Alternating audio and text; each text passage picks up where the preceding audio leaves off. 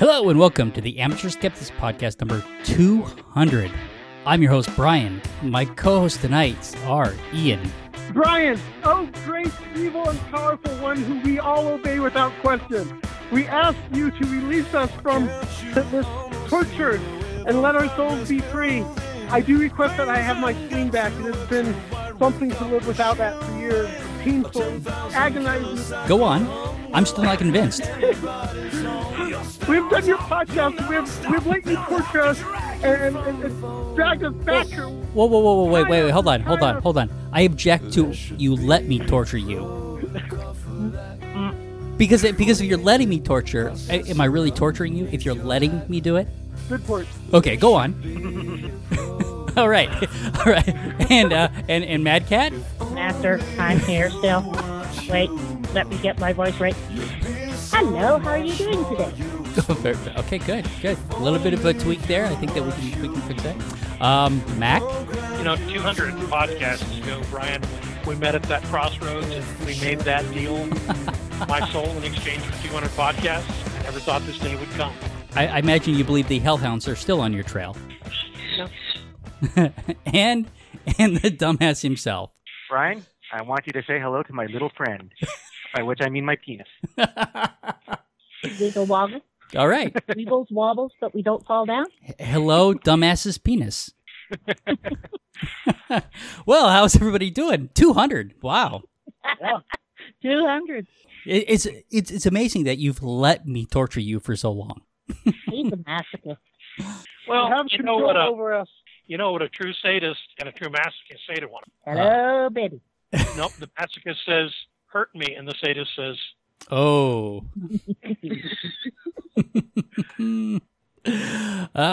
All right, well. Anything else? Our big 200? All right, well.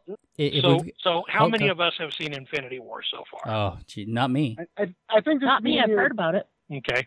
So Ian and I have seen it. And my 15-year-old is probably going to be pissed about that because he's off in California for a robotics tournament thing. Oh. So he told us beforehand that we're allowed to see it with them. But yesterday we all kind of said, "Yeah, we're going to go see it."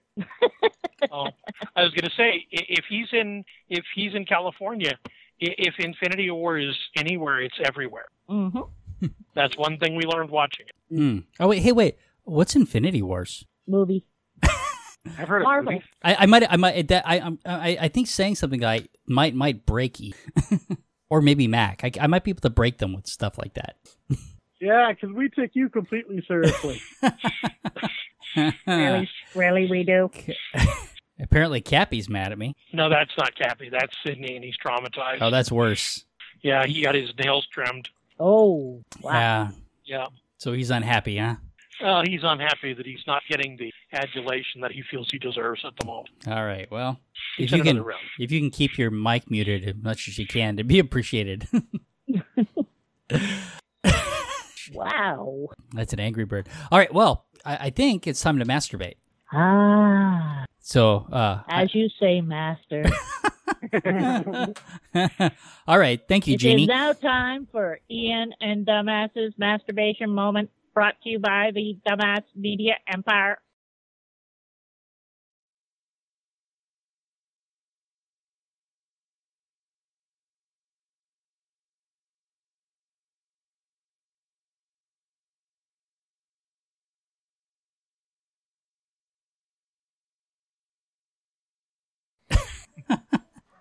Oh, I think that what we've got is a bunch of gun dildos. What is going on here? Well, I looked at the list of topics that we had today, and I saw that it was going to be a show on guns, and I thought to myself, you know what else they have?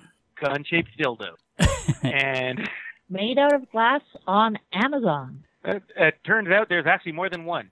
More than one gun-shaped dildo. I've put a list of 5 of them in the show notes here. Yeah, you have. And people at home can follow along with our show notes, or we'll just describe them to you, and you can imagine them. Okay, here's the first one you got, though, is this ceramic gun dildo. Would you really want to use a ceramic as dildo? Because aren't ceramics fairly porous? This seems like a bad material to use for a dildo. Could be. I don't know. Maybe it's more of an art piece. Okay, I'll buy that. I don't know that this is usable. I won't. Okay, all right. Yeah, for $100, Ceramic, mask, glaze, glass, porcelain, and clay. If you plan on buying it, there's only one. Well, why is there several different colors though? It looks like it changes colors due to There are heat. 2 other dildo guns listed.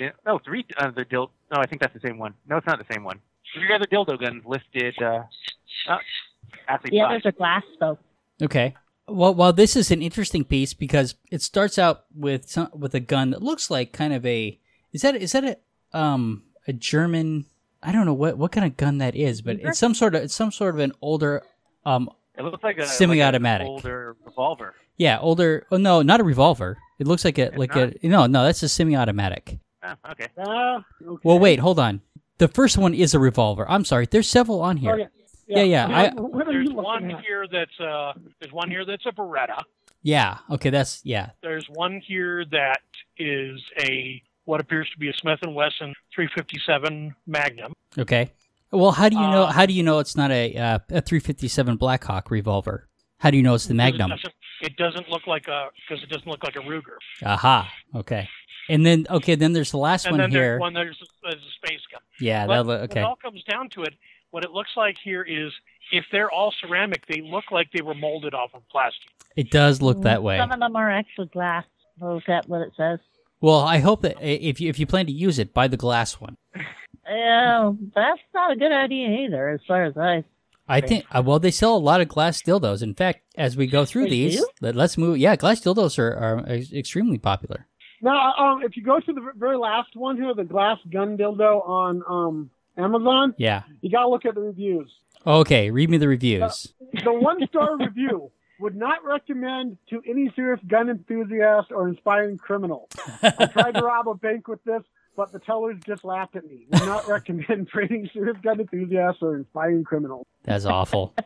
It looks pretty sci-fi-ish. Well, but there's one here that here's what I like this idea because down here we have open carry, right? Is there anything better to open carry than a gun dildo? Are you? Don't they have a legal ban on dildos out there? Or do they? That's okay. Now that is on a certain college campus, right? But you can, but you can carry a concealed weapon.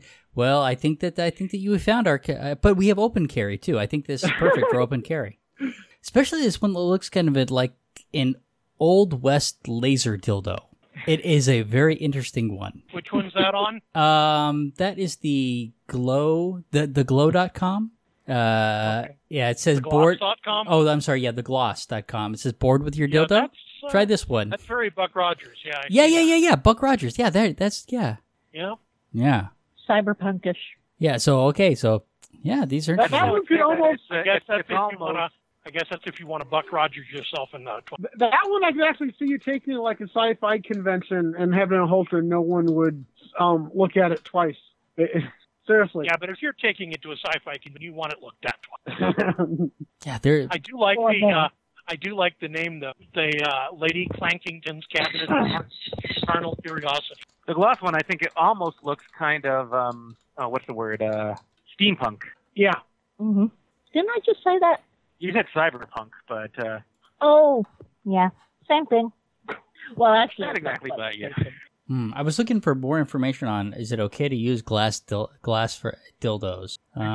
The issue, I think, the most dangerous thing is that they might break. But as far as cleanability and everything, they're. I mean, you can clean them with pretty much anything because they're going to be extremely durable, right? And they're not going to have. And I mean, they'd be solid glass. So. Right, exactly, and they're not going to have the porous. They're not going to be porous like a ceramic would be, right? So much easier to sanitize. So Sure enough. yeah, so I think so. So breakage is the biggest issue there, biggest risk there. So don't I hear abuse the it. word glass and It's fine. I stick with. We're not going to try to convince you. Yeah. Stick with silicone by all means. Silicone is the way to go. Safe, durable, easy to clean.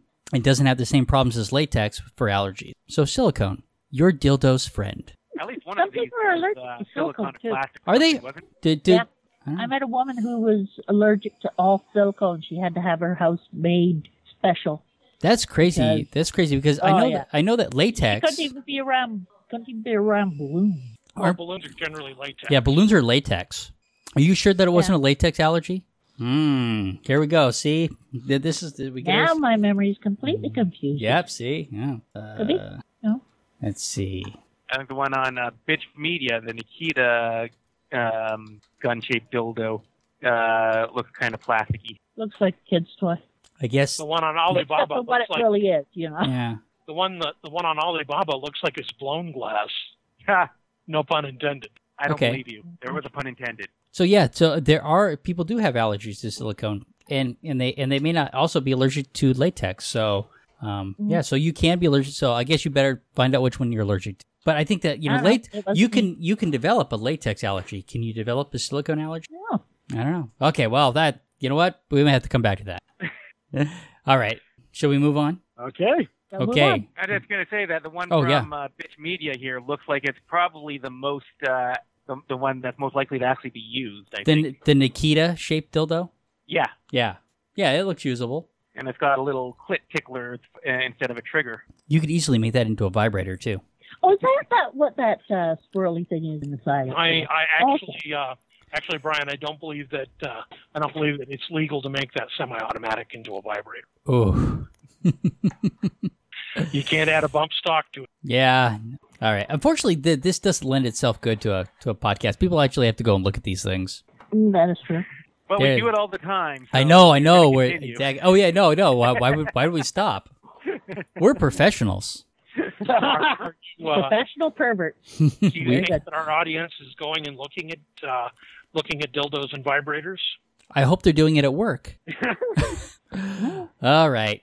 Okay. So Nevada teen called his congressman and dropped the F-bomb while demanding action on guns. His school suspended him. So yeah, for a jackass of the week, what's the congressman's name? Representative Mark Oh my God. a Yeah. model. Basically, the high school that McQueen High School in Reno had a walkout. And right now, if you're following anything in the news, the gun debate keeps getting bigger and bigger here. And many schools had a walkout. Well, during this walkout, Christensen basically called up his congressional representative and told his representative that he basically thinks that the people in Congress need to get off their fucking asses and take action. Whoa, Ian, language, man. Am I gonna have to boot you from the podcast? Freedom? Freaking hell. So this great congressman, this mature adult, You mean snowflake? You mean snowflake? called the high school up and reported being bad Okay, language. it wasn't him directly. It was his staff. His staff, okay. But his staff, a bunch of mature adults. Whoa! I'm objection to the word mature. Please strike that from the record. A bunch of whiny bitches went and tattled on him because, oh my God, he used bad language. I'll accept They tried to whiny get a point bitches. across. I'll accept whiny bitches. I mean, of all the things to see a political group doing is, oh my God, this high school kid used bad language. His First Amendment, he was exercising his First Amendment right on every level. Let's tattletale and report him to his school. Yeah, because that's not in any way possibly a media bombshell holocaust waiting to happen to the staff of the. Well, And the school, of all things, suspended the kid. okay, Like, what the fuck? but here's the thing about that suspension. It's worse than that. So this kid is fairly academic. He is he's the head of the student council.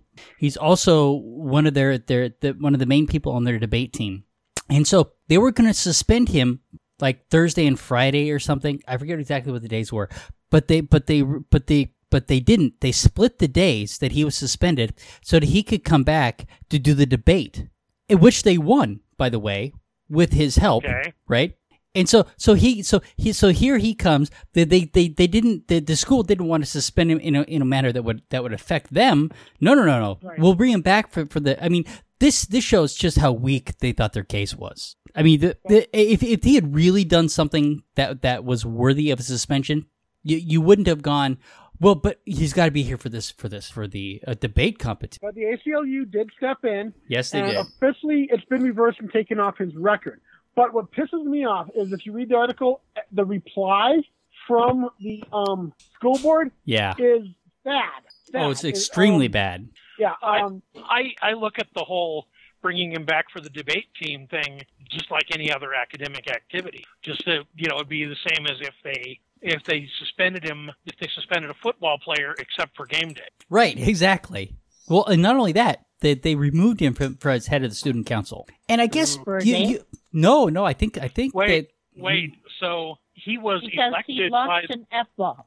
He was elected by the student body, but they removed him as the head of the student council because he was practicing his First Amendment rights. Yes. Yeah. That's the thing. The ACLU stepped in and said, no, this is clearly in violation of First Amendment rights. He didn't do anything to warrant a punishment. There's nothing here that suggests that he did anything against school policy. It was not on school grounds. It was not during class time. It was not during a school-sanctioned activity. Yeah. But it was on his own time. Yeah. But they're still trying to defend themselves and say, we actually did nothing wrong, but we don't want to get mixed up in litigation. Right. It'd be too expensive. It's too expensive to litigate it, but because they don't want to admit that they're wrong, right?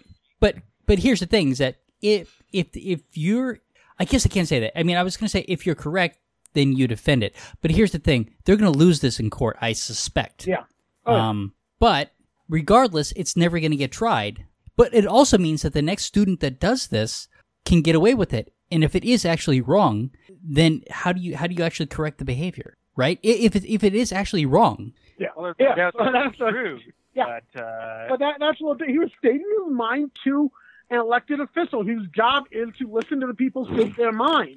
I mean, it's pathetic to begin with that the guy's people decided to do any kind of action like that. Well, and here's the thing: is that you should see the stuff that people write to these senators, because I worked for my senator in Colorado, and so I saw the emails and stuff like that she got. People are horrible to these representatives. Horrible, right? What this guy said was nothing. I do want to make one point. This is not his elected representative. Well, yeah, he couldn't vote. Contact.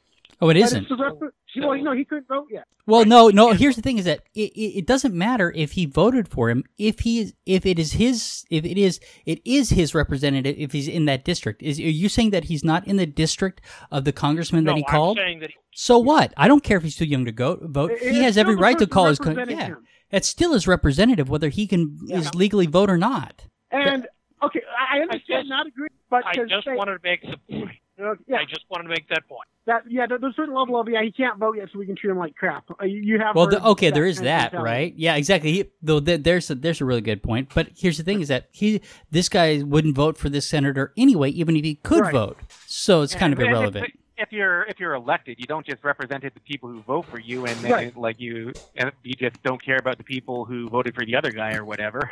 Right. But also, this is. Well, hold on, dumbass. Clearly, you don't understand our political. Right? Yeah. In this case, what we're seeing is a representative that instead of addressing a concern from someone he represents, he decided, screw you, I'm going to get you in trouble because you disagreed with me. That's really what it comes down to. Oh yeah, yeah. It's sad and pathetic, and that's not the way it should be dealt with. But it was retribution, plain and simple. Yeah, and that's one of the problems on a youth. Yeah, that's one of the problems. It wasn't the Congress. It wasn't the representative though. It was his people. Yeah, but he defended his people. He did. But who told his people to do this? No one. I don't think they. Who was the guy who had the pornography on his? Oh, that was Ted Cruz. That had the link. That was and that was his. Yeah. But we're questioning whether it was him or his staff that did it. But in either case, either he ordered this to be done, or his staff did it without his permission. And he hasn't come back and told them they shouldn't have done it. No, he came back and told them that what they did was fine. I think that they did it on their own, but I think that he supported their actions, right? Even though they were completely wrong.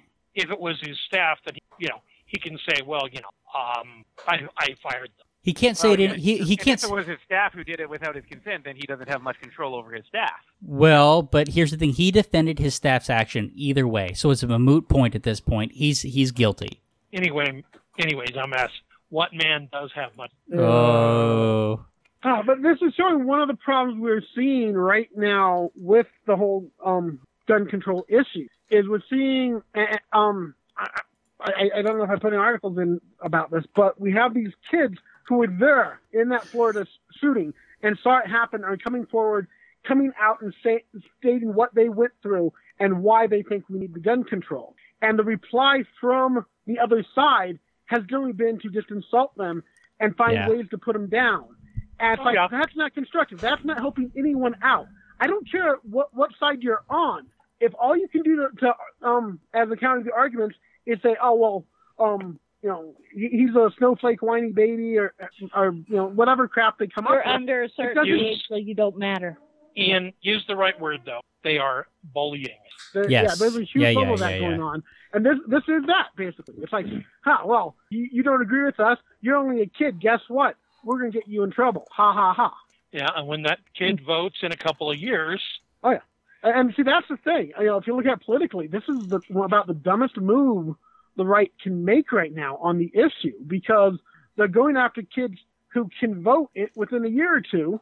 They're mocking them and putting them down, and that means in a year or two, a huge segment of the population that might have been a bit more on the fence and stuff are going to be leaning to one side because they're going to be like, well, this side thinks the people of my generation are stupid. Why in the world would I support them? Right.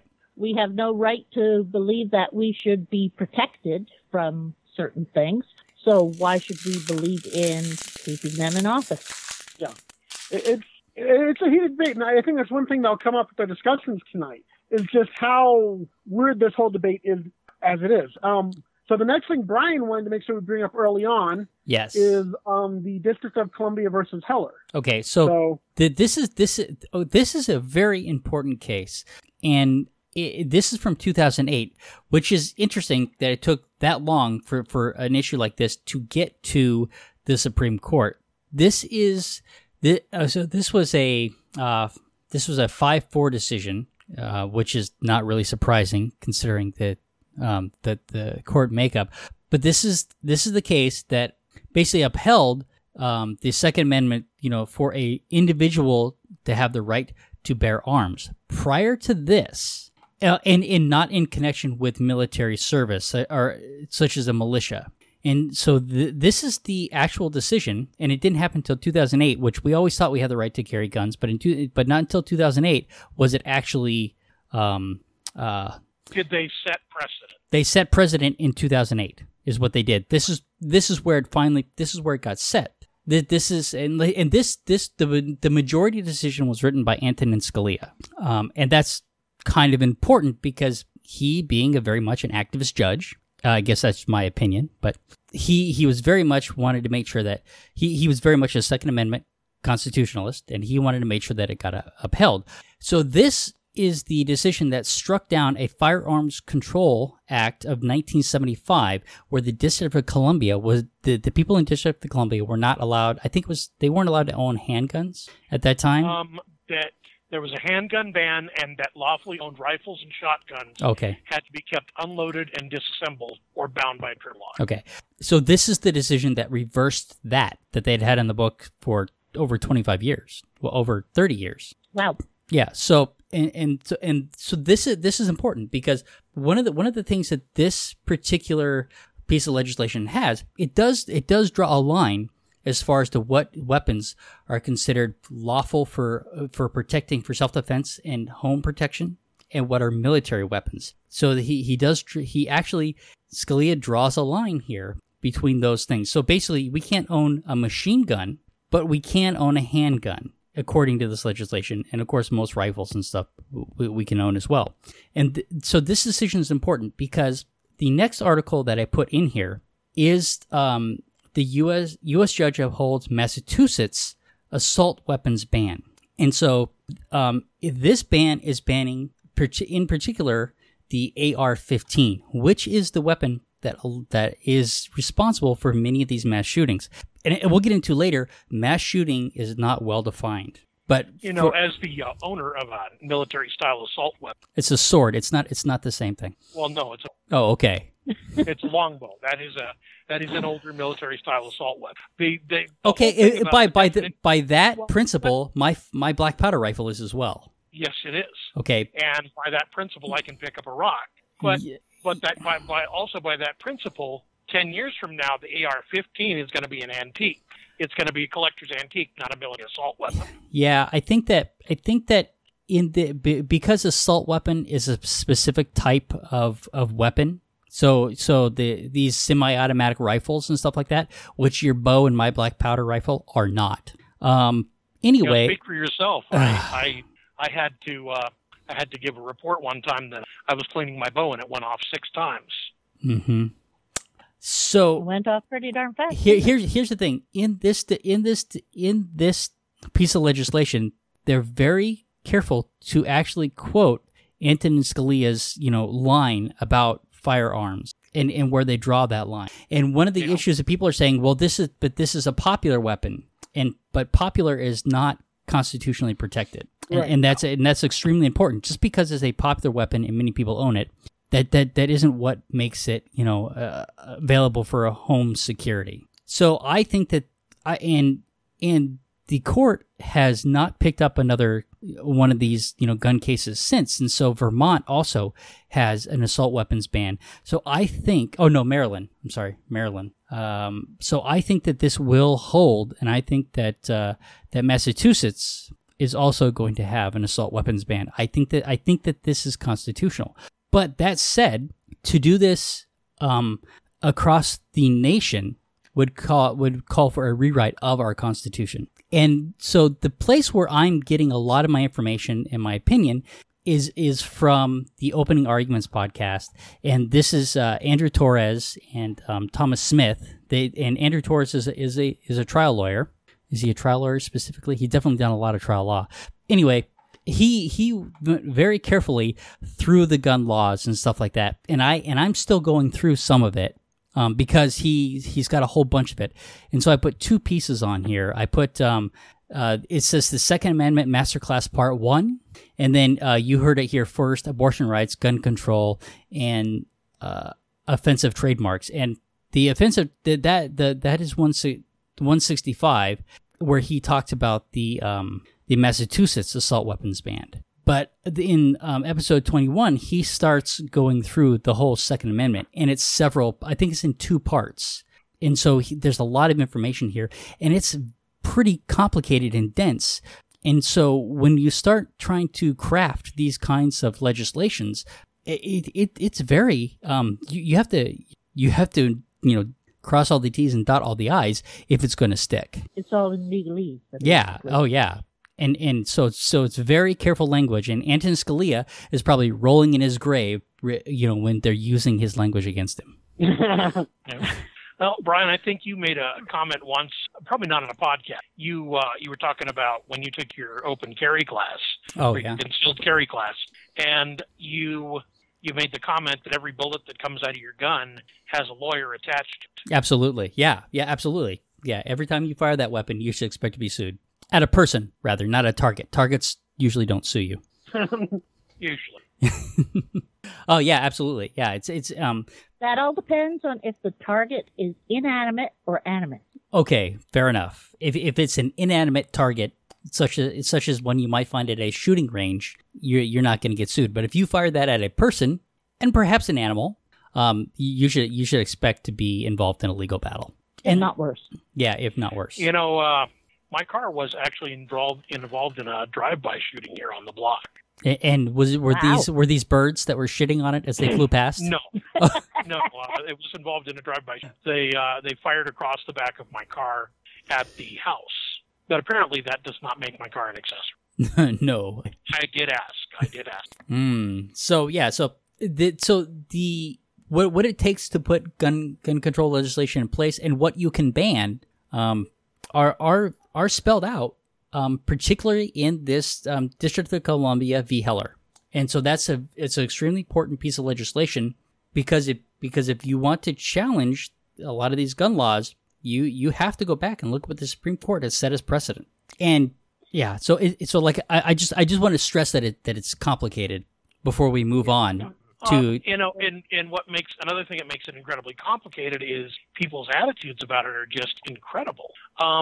You say, I support common sense gun control, and what the person hearing you hears is, I'm coming in the middle of the night to take away all your guns. Yeah. Right, exactly, yeah. And the NRA and the gun manufacturers play that up.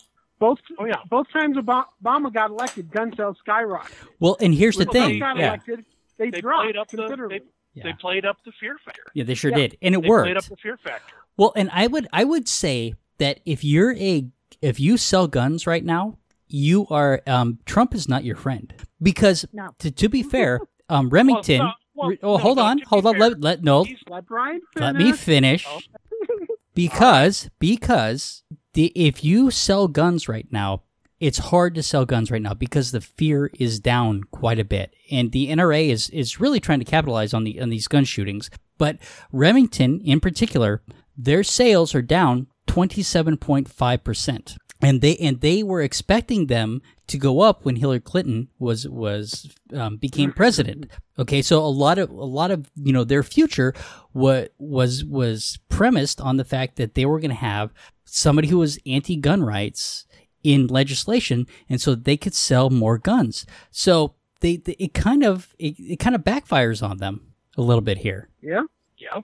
But so what you're saying is that the NRA should be funding Democratic. Yes, that's what I'm saying. Yeah. That's exactly what I'm saying. If they're smart. What I was going to say, Brian, is that you said that if you're a gun store owner, Trump is not your friend. And I think that is too narrow a view. I think that whether you're a gun store owner or not, Trump is still not your friend. Oh, okay. Is that where you were going with that? Okay. That's where I was going. Well, I wanted to be sure that I made my point before. Okay. Before I diluted it? Right, before you diluted it. All right. So, cats explained with gun control explained with cats. I just thought that was funny, and then I saw the debunking by. Well, I saw the original video, and I'm strongly pro cat control. Yeah.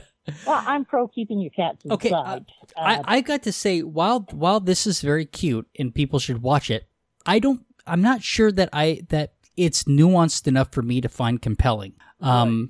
And the same can be said for the debunked one. It's very much not a good argument the other way. But I'll say this.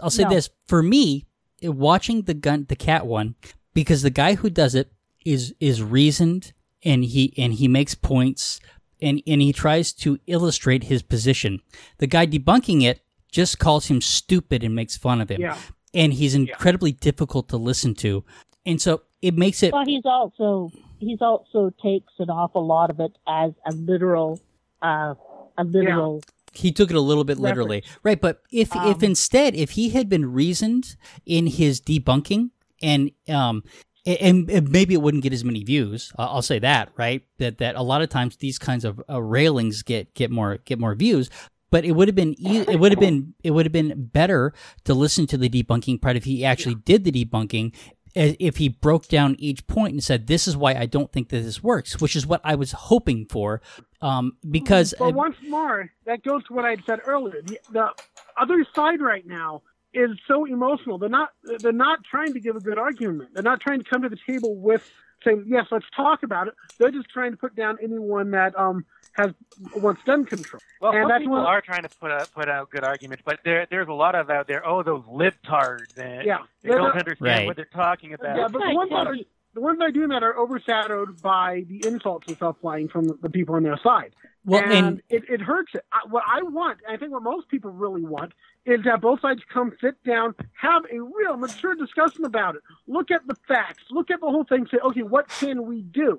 But when you have one side that spends most of its time putting down, oh, you guys are snowflakes, we need our guns for safety and protection, how dare you try and take our rights away, America, America. Well, okay, so but here's the thing: is that I don't know that what liberals are saying about gun control is actually correct. It feels like if there's less, if we create more gun laws, that fewer people have guns and we'll have fewer of these problems. And I don't know that it's true, Right. One of my problems with both sides of this debate is that I cannot tell which one has the better argument in the end. Well, so I used to be more conservative in my my thoughts on gun control stuff. But looking at the stuff, I have, it's one of the few places I could say I was more conservative. But I'm more and more finding myself on the liberal side of things because I don't see the liberals asking for unreasonable stuff. What I see is the conservative not willing to listen to it. And that's why when after Madcap posted those videos, the first thing is let's look up some actual facts about the safety of guns and stuff. So I think that's what I was hoping that you guys would do when I put those into the making us do the work. Yeah, exactly. You're making us do your work. Darn straight I am. But here's the thing is that I thought it was a topic, and that was a way to start it and say, is this good, and should we go into this, considering how much there is going on about it. And I have found that it's very heavily, both sides are just clashing and saying this and that and smashing each other. But they both have points, which are very interesting. And I don't know exactly enough about, I know I'm not up on the American, what exactly the gun control is in the U.S. I actually listened to the gentleman who was speaking about the debunking himself. Mm-hmm. And he was saying that there's already, and I've heard this from other people, that there is already a lot of gun control in the U.S. and that it's to get guns that you. But here's a very wild thing. Okay, but here's the thing: is that did he say specifically what the gun control was already? That was my problem. He didn't say specifically. Yeah, see, that's my problem. And that's the thing, is that no one is saying specifically, because I don't know if either side has exact specifics that they're really. The laws vary from state to state. Yeah, 50 states here. Each state has really differing laws about it. Generally, you can tell the more liberal, the more conservative go their more obvious ways. Yeah, do you remember way back when we talked about different self-defense laws from state to state, where some states have the stand your ground doctrine, others have the, like Colorado has the make my day law, where if somebody enters your house, they can make your or you could make their day, whatever. Yeah, and here in Texas, we have stand your ground. Yeah. Yep. So basically, which with the stand your ground, you have no duty to retreat when you're threatened. Right. Yeah. With a lot of states, there's an obligation to retreat if possible. Sure. If possible, but if it's not possible, what do you do? Well, and the other the argument that he makes is that guns don't kill people, people kill people. But the problem is that people kill people with guns. Exactly. Right? But the other problem is that people would kill people with something else if they didn't guns. But that makes a really good point. Referred to, like being run over, having their throats cut open with the box cutters, like in but poison. Some people might bring soccer balls. But it's not a threat. And we have easier to kill, so that's why it's a weapon of choice. Right, that's exactly. If you had a choice between a gun at somebody or running up to them, pushing them off of their balcony, Exactly. Right, exactly. I'm trying to compare it to cars and stuff, but we have laws to limit who can drive. We have stuff on the books that give power to our police officers and stuff. If they see something car-related that, hey, wait a minute, this isn't right, they can do something. We even had that in Toronto last week or last weekend, that there were a certain amount of people run over down Yonge Street. 10 people, I believe, Yeah, but here's the thing. This is not a usual thing in Canada. But the AR-15... The van is normal weapon of Canada. Right. But here's the thing, is that we go by pies. The AR-15 makes this easier. It's way easier to kill 40 people with an AR-15 than it is with a knife. Yeah. Even 15 people. I think was the one that has the quote talking about how you can't justify it for hunting and it's overkill for reasonable defense. The only reason to own one is because you want to kill people. No, Now, that's not the only I'm reason. a little unclear Well, on wait. something. I tried looking this up, but I didn't really get an answer. Maybe one of you has an answer for me. How much deadlier is an AR-15 than a semi-automatic pistol? Extreme. It's quite a bit because of distance. Well, no, not only that, but also the rifle carries a lot more kinetic energy Yeah. with it, and So a bullet wound from a pistol is less likely to kill? a rifle bullet can actually cause hydrostatic shock in areas of the body that the bullet didn't. Plus, it's a small caliber as well. So, like the 22 is extremely deadly. It's also a tumbling round, which Right. means that it may hit you and start bouncing around inside of you. And you also have to look at magazine size. You can actually have more rounds before you have to reload. The AR-15 is a well-designed killing weapon. But here's the other thing: is that the only reason isn't just because you want to kill people. Listen, these weapons are fun to shoot. I like shooting guns, right? Yeah. And they're I'm right there with you. That's why I was more on the conservative side. It's like doing it for sports. Back when I was in scouts and every year going up, I became a fairly decent shot. But that still doesn't. It's fun to shoot, but that doesn't mean I have to own one. It doesn't mean I need it in my home. Like to own them, Yeah. though, There because they have copies. is a movement out there to make the AR-15 more justifiable for hunting. Is that to give animals bulletproof vests? Yeah, actually, Yeah. Actually, they've been trying to put Kevlar on deer for quite some time. Yeah. I think I'm pretty sure I know where you're going there. Yeah, the deer tend to object. Yeah. So, But- you get a lot of people in the hospital. Do they take Antler- steps? So the articles I have that are after the video all talk about the reality of the facts concerning gun safety. All right, let's have And them. some of them I already knew. One, owning a gun does not make you safer. There's nothing at all that suggests that. Despite what the NRA and their people want to claim, owning a gun does not make you safer. If anything, it goes quite the opposite. Because having a gun in the house, you are more likely to shoot a family member or a loved one or a friend than you are to ever draw your gun on an actual criminal. That I've known for some time. If you want to read through the various articles that talk about it more, we have them in the show notes. But that's a fact. Suicide is an interesting area within guns because due to the nature of suicide, a household that has a gun in it, the person is more likely to succeed in the suicide the first time and to go through with it because it doesn't. Suicide is an instant thing. If you think about it, you're going to go and you're going to do it. You're not going to sit and ponder it for hours. Right, if you have a So little bit of having- time. Particularly- Yeah. Particularly if your method is suicide by cops, a gun is greatly helpful in that. Is it But easy? no, taking a gun and shooting it is nice and quick and gets it over with. You don't sit back and think about it. If you have a little bit of time, to cool down, you're less likely to kill yourself. Yeah. Right. Plus, it's hard to keep count when you're doing up a hangman's noose. All right. And then, of course, there are the factors of the security of the guns. You still hear it, no matter how far along we get with this, you still hear about kids being able to get access to their parents' firearms and play around with them, which to me, is like one of the most incredibly dumb things you could do ever. I mean... Although, there's a mentality here, and if you believe that you're having a gun for protection, then you kind of don't want to have your gun locked away in a way that it's really inaccessible to you.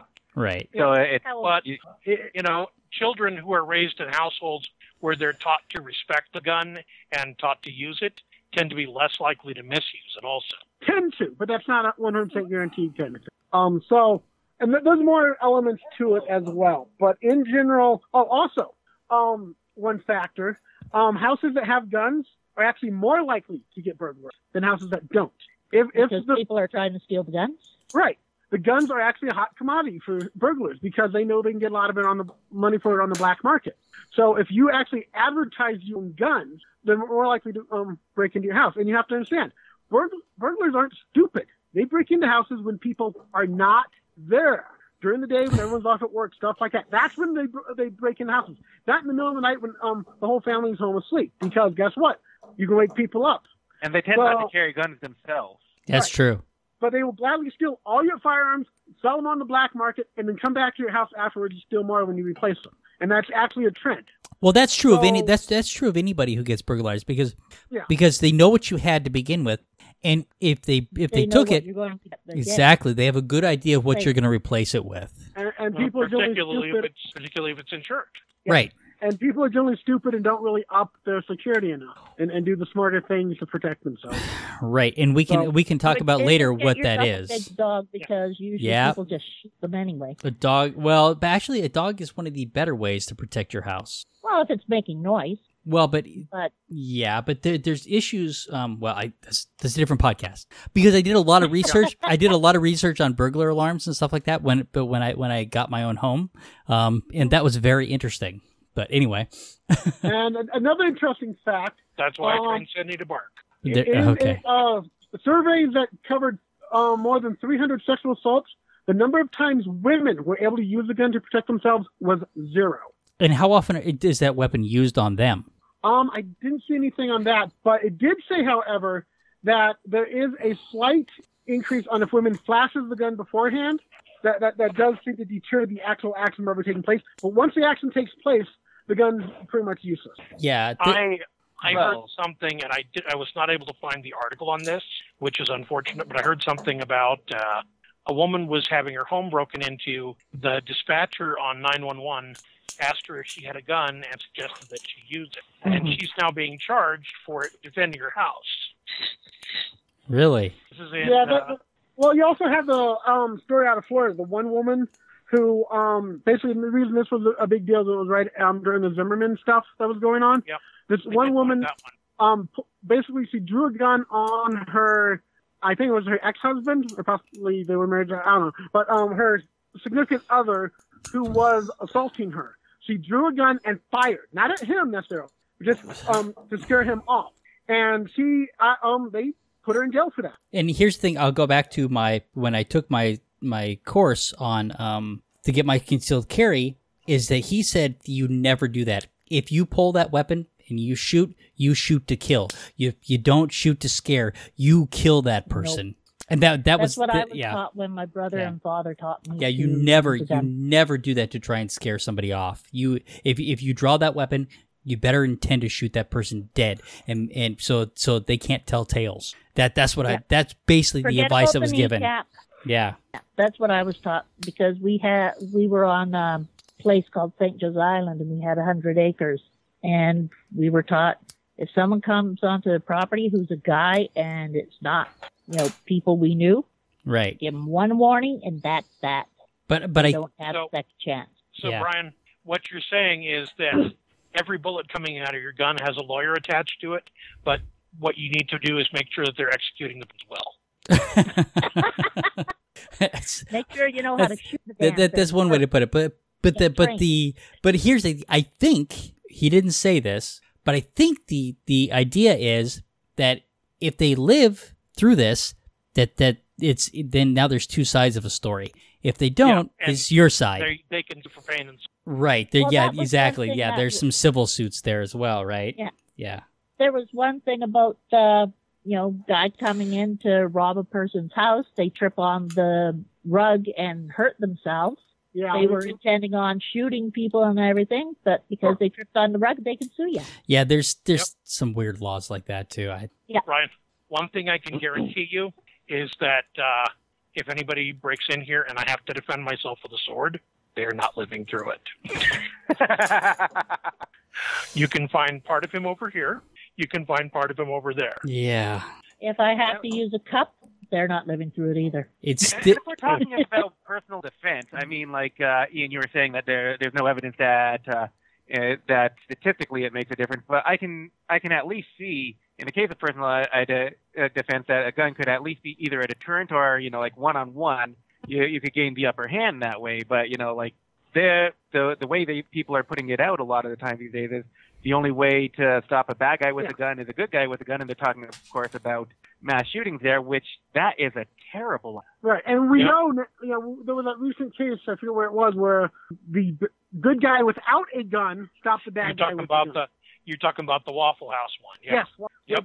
That guy is apparently a really good guy because money that's been donated to him, he's using to pay for the funerals of the and he stopped the guy without a gun. He basically dumped him and took, jumped him, Okay. grabbed the hold of the barrel, burned his hand doing it, but he took the gun away from the. And there was also a case on a train, wasn't there, where some guys rushed the gunman? Yeah, I think that was that in France though? I don't remember. But the thing of it is, if the guy who did the Waffle House shooting was pretty well known to be kind of deranged, and he should not, under the gun control laws that we had set up before Trump, he should not have been able to own a firearm. Yeah, we definitely. I think that's one of the things we're going to be talking about here soon. It looks like is. Well, there's ownership. there was also the bit where people were saying to give teachers guns. Yeah. And then Okay. about a week afterwards, a teacher with a gun went nuts. Yeah. Here, let's. What you keep having is the people that want to prove how safe guns are pulling out guns at really stupid times. Yeah. And quite often showing that guns are not as safe as they want to. I remember back, it was a few years ago, some guy went to show his girlfriend how safe the gun was, so he took the gun and pointed it at his head, and she's pretty traumatized and doesn't for one moment that guns are safe now. Yeah. All right, let's move on. Let's just keep going. I should not laugh at that. We're almost at an hour here, so let's keep going here. What's the next piece here? Australian gun laws. Okay, so this was interesting. So this is a video, and I didn't make good notes, but this guy is he goes through these statistics on gun ownership and violence in Australia, and they have seen an overall trend of even before Australia enacted their gun laws of death and gun violence declining since the, and I think I don't know, I'd have to rewatch it, so I'm getting this wrong, but since they enacted the legislation in the gun ban, there has been a slight spike in deaths with knives, but the overall trend is still that fewer people are dying from these. And he comes down in the end of it. He says the only thing that the gun ban did, it didn't make most gun violence go away. It just stopped mass shootings. And I think that in the deaths with knives in Australia, I think that most of those were PH involved. I think they bothered Paul Hogan. So here's the thing: is that the thing is that what he's saying is that all it did is stop mass shootings. Well, but here's the thing: is that if you want to stop mass shootings, then you succeeded, right? That's a win. Even if it didn't help the overall trend, because mass shootings are not a large piece of the overall deaths from guns, right? It's a very public piece. It's a piece that we see a lot. One of the problems also is when you're looking at these in some of the articles that I've got in here, where when we get into some of the domestic violence stuff, is that the way that you define mass shooting makes a difference too. Some of these say that it has to be a public place. Some of these are saying if it's 4 people, even in a home, then they consider that a mass shooting. So it gets to be a little bit weird. How many people does it have to be for it to be a mass shooting? And does it have to be a public place, or can it be a private home and still be a mass shooting? And those kinds of things make a difference when you're building these statistics. So yeah, and also like the one thing that you put in there, like it required at least 4 people in the one definition. And it's like, okay, I guess you can count that as a mass shooting, but 4 people being killed is a lot different in your consciousness than like 30 people being killed. Right, exactly. And so I get the recent one was it Massachusetts? Was it 14 people were killed in that one? And I forget how many people were killed in Sandy Hook, but those were much bigger shootings. They weren't just 3 or 4 people. And so when you're tabulating these statistics, how you put them together makes a difference, because once again, are people lying with the statistics, right? Yeah. So you have to look at this stuff extremely closely, look at what they're including, and then their outcome, and then try to make a decision. And it's complicated. It's not easy.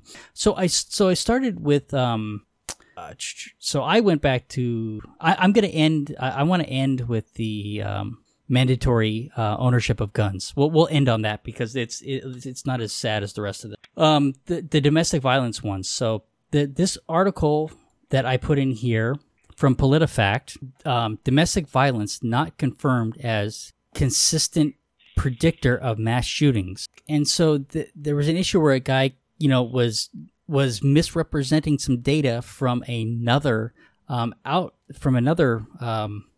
outfit, and it comes in. It says that 54% of people who commit mass shootings were convicted of domestic abuse, of domestic violence, and boy, I don't have this pinned out, but basically they came down that this particular person was wrong, and he was misrepresenting the data. So I moved on from there to another one from NPR, where in this particular little clip, and it's a 4-minute clip if people want to listen to it, in Texas and beyond, mass shooters have roots in domestic violence. And what this one says is that while they can't make this correlation outright, it does require more study because on the surface it appears that there's something there, is kind of what I got from that. And let's see, what was the next one? But the next ones go through and they try and make the connection. A lot of these try and make this connection. But it ends up that it looks like might be something there, but it's hard to say. Well, as we were just talking about, one of the problems here in the United States is figuring out that kind of stuff. And there has been debates over the laws of whether or not someone who's been found guilty of domestic abuse should be able to own a gun.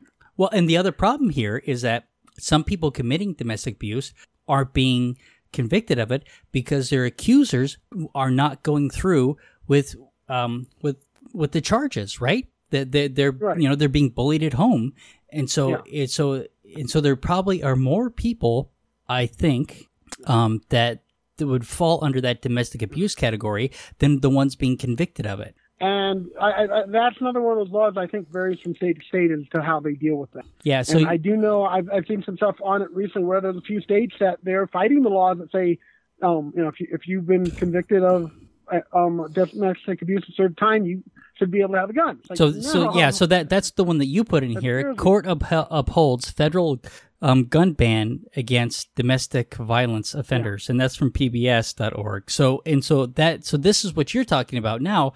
Is that the courts did uphold this, even though these people are saying that they should be able to.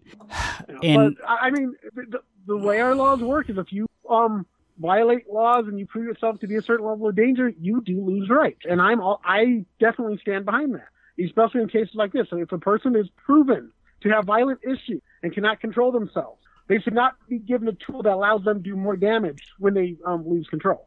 Okay, but in domestic, but here's the thing: is that this is a much more complicated issue as well. The next article that I've put in here says that up to 75% of abused women who are murdered after they leave their partner. So here we have somebody who's being abused, and they get out of the situation like everybody tells them to, and 75% of them are being murdered afterwards. Up to maybe maybe it's not quite that high, but still, it's just. Well, no, I don't think it's saying up to 75% of women who are murdered. We're abusive victims. Okay. Wait, that's worse. Okay. Count the base population. Okay. That's pretty crazy. Wait. High.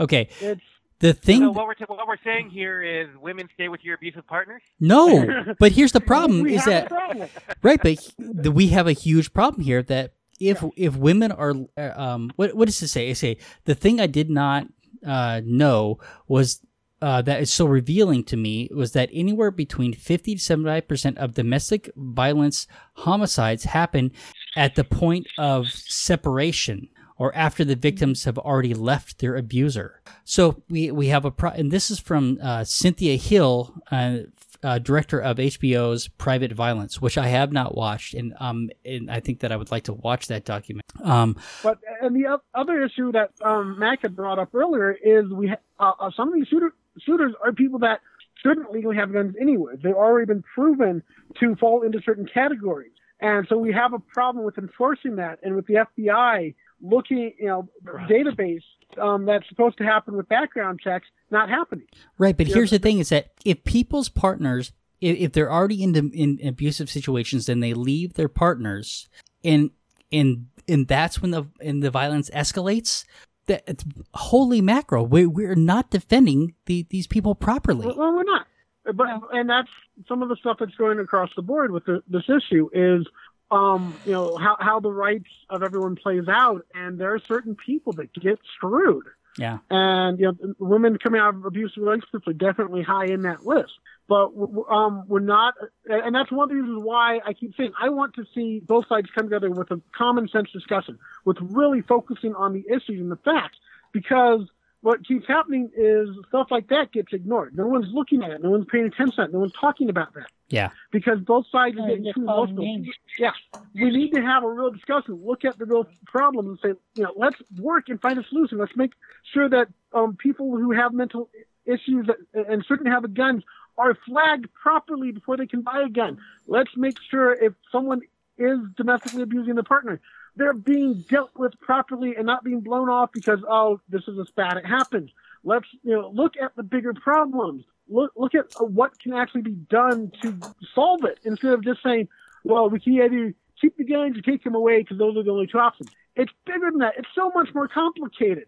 And the facts are there. There's so much out there. Yeah. But you have the NRA campaigning to make sure studies can't be done to look into gun violence.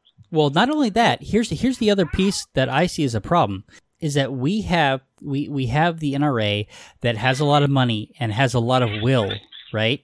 And Mac, but because they have, this is their job to shut down the discussion of gun laws, I'm afraid that they're going to win out because the other side doesn't have the money and willpower. And this is part of the problem that I see in this, that right now it seems to be that they have a lot of momentum, but how do we keep that momentum to keep the discussion going? And part of the problem is gun ownership is more of an identity thing than anything else. You look at the guys that own guns. They have to own guns. That is who they are. And that's what they collect. They spend so much money. It is, in their minds, so connected to who they are that it's hard to deal with. And they are more passionate. They are more likely to go out there and really be loud about it because it is to some degree attacking their identity to say, hey, listen, we need to limit what you can have access to. Yeah, and I think that's also to them. It's a personal thing. Plus, there's an awful lot of money that has been put into it in the first place. If they are a person who enjoys gun ownership and does enjoy going to the shooting range, right? And overall, I think a lot of what's being asked for the gun legislation is not over the top, background checks and stuff like that, which most people agree with. But here's the thing: is that I think that the NRA sees that as a slippery slope. Well, if they get that, what are they going to want next? And I don't know that that's not true, right? But I don't think it should stop the discussion. One thing, not necessarily. That people talk.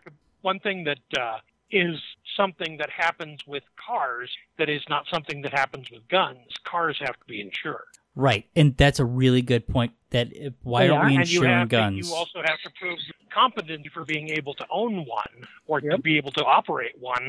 You have to pass an initial, and then you have to, every once in a while you actually have to be tested again to recertify, particularly if you've made errors. Right. Mm-hmm. Right, and that makes sense. That's saying let's protect people. While we can't stop the illegal activities from happening, we can at least make it harder and discourage and say, listen, you're not allowed to do that anymore. You get in serious trouble if you do. We have laws there to protect people, and partially because of it, the people that break the laws are actually almost more careful because they know that there's bigger penalties. Yeah. Because I have known a few people that have driven without license and insurance and such, and they are extremely careful drivers because they can't afford to even get pulled over. Yep. Let's if the NRA wants to support gun ownership, let them start a gun insurance company. I'm sure that they would like that. But because it'd be a big business for them. If people with guns were required to have insurance, I think that they could make some money off of that. Like liquor they board. Could, and then there's probably the payouts would be very, very here's the thing is that I don't know what the arguments against that are, and I think that before we suggest that that's a good idea, I think that we do have to look and see what people's arguments against that are first, right? Because I have not evaluated it. I thought there was. I don't think so. Not I know. Gun insurance? I don't think so. Well, It might specifically exist, gun but it's not insurance, mandatory. but registrations and such. To some extent. Needless to say, a lot of the more enthusiastic gun owners find ways around it because they don't believe they need to register all their guns. And- That's just the Well, government It wanting to depends keep on track of them. Yeah. yeah, and it depends on state to state as well, doesn't Yeah. it? Yeah, it does Yeah, very in much. general, though, if you buy a gun from a legitimate market, because I worked at Walmart and I did help out in the sporting goods, and I did actually sell a few guns here and there. They get registered through that, and I do recall one time where a background check stopped a criminal from getting the gun. It was a very awkward night. I'm not going to go into the whole story of it, but it was really awkward and stuff. But a legitimate background check kept a criminal who should not have had a gun from buying a gun from Walmart. I have a friend, actually, a friend of mine does the background checks. I have a friend who, when you go to get a background check, he's the guy who does them. Not all of them, of course, but some of them. I was going to say that I'm very sorry for laughing at what was being said there, but I started thinking of you as Ash. Stop this This is smart. my boomstick. That's smart. Smart. Right. But here's the thing: is that it's way past time to have an actual discussion about this and hammer out the facts and stuff like that, and decide what we as a society want, right? Because here's the thing: is that the guns aren't going away, and I think a lot of that because of the legislation here at the top that I put in here that the District of Columbia v. Heller has certified our right to have arms. So the question is, what limitations do we want to put on there, and what limitations are constitutional as well, And what are needed. Yeah, and what are There needed, some that right? are definitely. Sure, but I'm sorry. No matter how much we think we need something, if it isn't constitutional and won't pass scrutiny in the courts, we're not going to get it. Right. And so there's that aspect of it as well. So but the other thing is that gun manufacturers, there's many of them. I think Remington is one of them that opted to stop making the AR-15. Dick Sports and Field and Stream. My understanding is that they stopped selling those weapons at their stores as well. So other companies, and here's the thing, they didn't do that because they actually thought that that selling them was wrong. They did it because they looked at the state of things and said, what is our best political bet here? Right? Right. And how much money are we really making off of these things? Can we afford to get rid of them and make it viable? And can we get something out of it? And they probably did because they come out and said, okay, we're done selling these weapons. I'm sure that they got a positive bump out of that because of the state. They also made them more expensive collectors. They might have done that. Well, no, not necessarily. You can still buy them just from somebody else, right? So they didn't do that. But here's the thing: is that if every manufacturer stops making them, then you're correct. Instead of paying $400 for this gun, you might have to pay a lot more. And the other thing is that the AR-15 is a cheap gun, right? It doesn't cost a lot to purchase this weapon. I think that, in my They're understanding, like $500, aren't they? okay, $500, but that's cheap. Listen, some there are handguns that cost thousands of dollars, right? Depending on what you get. The AR-15 is a cheap weapon, that you can purchase, and that I think that contributes to its popularity as well, because you can get such and let's say a neat, fun weapon, right, at a shooting range for a fairly low price compared to like I think even the handgun that I have is more expensive than that. So what's your handgun? 9mm Ruger. Oh yeah. I say as if I know much about it. Yeah, it's okay. You're saying the AR-15 is essentially a Saturday night. I am kind of saying that. I'm saying that one of the reasons that it's so popular is because of what the weapon does and its price point. Put those in conjunction. And it has I only know because I watched Demolition Ranch, so it has a low price point. It has a barrel that's blue and cold, and it ain't good for nothing but putting a man 6 feet. Well, but you can do a hell of a lot of damage to a target as well. Well, yeah. yeah. So, It does fancy things to the target. But if you've got that song running through your mind right now, then my work here. I haven't actually fired an AR-15, and here's the thing: is that I think that it would be fun to go to a range and shoot one. Right? I just don't need it in my home. I've never tried the AR-15. I forget the biggest one that Stephen had me try. The biggest one I fired was a 357. The biggest thing I've ever tried has been a 45. So I've shot auto. I've shot a 45 and I've shot the 357. some serious hand shock in them. And the 357 is, yeah, that's a powerful weapon too. You know, for my own part, I don't think that I said it earlier. If you take away guns, people will kill each other with baseball bats. You take away baseball bats, they'll kill each other with cars. You know, it's not Take away cars, they'll use rocks. Okay. They'll probably use. Well, there's a yes and a no. Except for the harder you make it for people to do something, the less likely they're going to be to do it. That's true too. That's true. Yeah. But the point is that it isn't the guns that are the problem. It's the culture that it's the culture that devalues life to the point where it can so easily be snuffed out. Mm-hmm. But here's that leads us into a whole different discussion. Yeah, that's it. That goes. Yeah. Same with the dogs. Here's the thing: I do think that if we make those weapons more difficult to own and make it harder for somebody to take in like the Vegas shooting and stuff like that, would the Vegas shooting have happened without an assault weapon? Probably not as accurately. Well, that's so we can reduce casualty, and I think that that's a discussion worth having. Well, the school shootings wouldn't have had as many people. Yeah, there are less casualties there. But here's the thing: is that we look back at like Columbine, and and you're right. This legislation, the ban on assault weapons, would not have affected that one at all. Yeah, because they walked in with kind of every gun in the world. Yeah, that it wouldn't have affected they were that well one. Armed. Yeah. So it's not going to stop every situation by any means. No. Yeah. It just depends on the situation that you're talking about. I mean, you have a full-fledged. We all pretty much agreed. It's a very complicated issue that doesn't have any easy solution. No, and but we need to be having mature discussions about it. And that needs to be happening all across the country, because that's where the main problem is. No one's going to have mature discussions about it. Sure. And that just hurts the whole process. Well, Ian, every time you say have a mature discussion about it, all I hear is that you're trying to come over here and take my bow. Listen, we don't want to take Cold every the cat. Dead, fucking. All right. Okay, here we go. Last one. Mandatory gun ownership in, is this Kennesaw, Georgia? Kennesaw, Georgia. So I put up two articles, but the only thing that's important is reading the actual piece of legislation. So Snopes calls this mostly false, because when you read the legislation, you'll find out why. So here's the legislation from Kennesaw, Georgia. And this is the head of household to maintain firearms. So in order to provide the emergency management of the city. Go ahead. Want me to take over? Yeah, please do. Yes. And further, in order to provide for and protect the safety, security, and general welfare of the city and inhabitants, every head of household residing in the city limits is required to maintain a firearm together with ammunition. Therefore, okay. Now read B. Yeah, B is important here.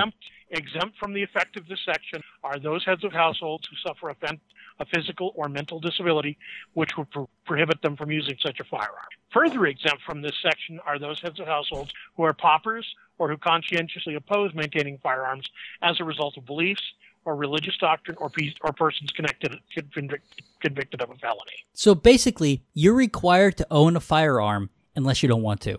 Right. Or unless you're physically unable to, or unless you can't afford. Or don't want to. Or you're convicted of. Brian, it's not Texas. Where, if they got you down, you're not worrying, they give you a gun.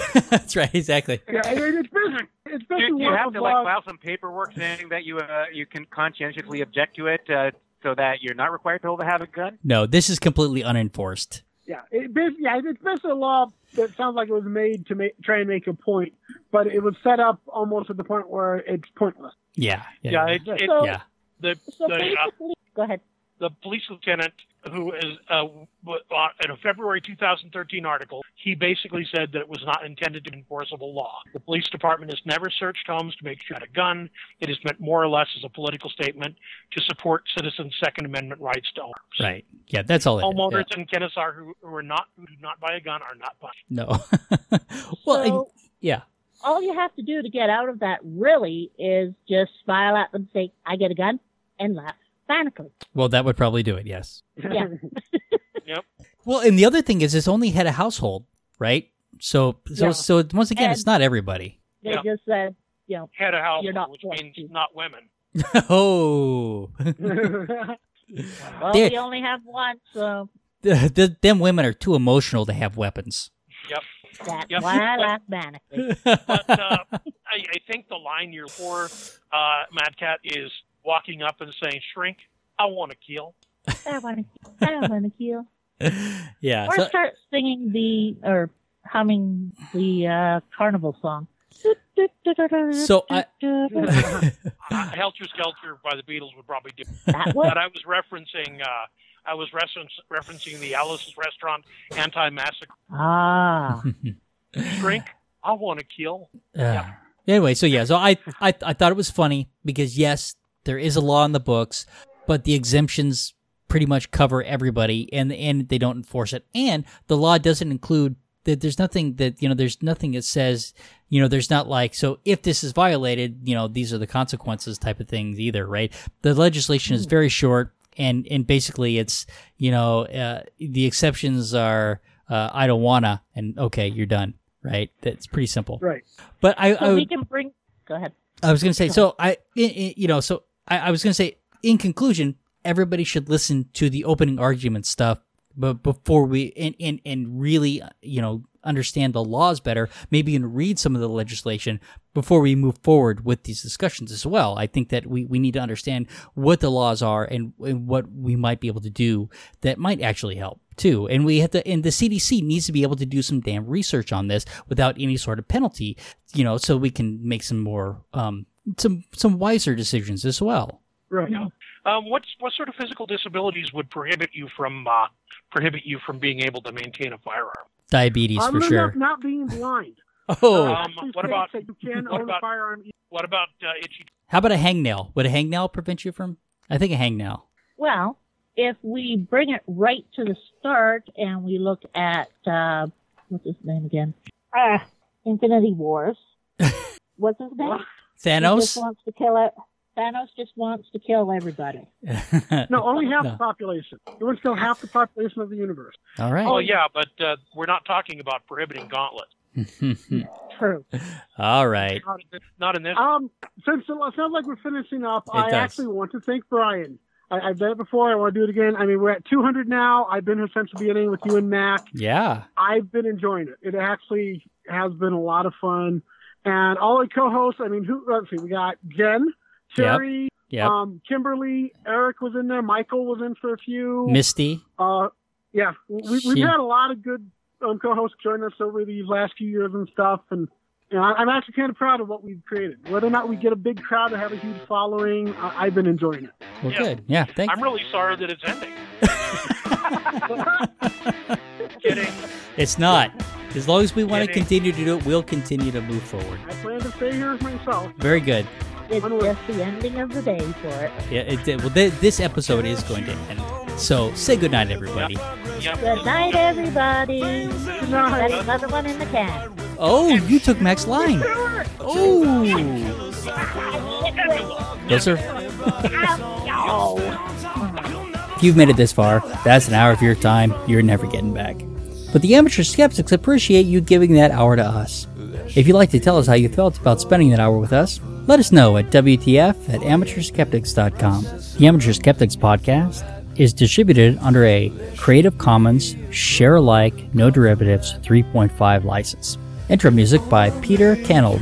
Find more of Peter's music at soundcloud.com/PKANOL. Exit music by OFM. Find more of their music at myspace.com/OFMHQ. Artwork for the Amateur Skeptics by Sean Smith Ford. Copyright Shadow Knight Digital Portraiture.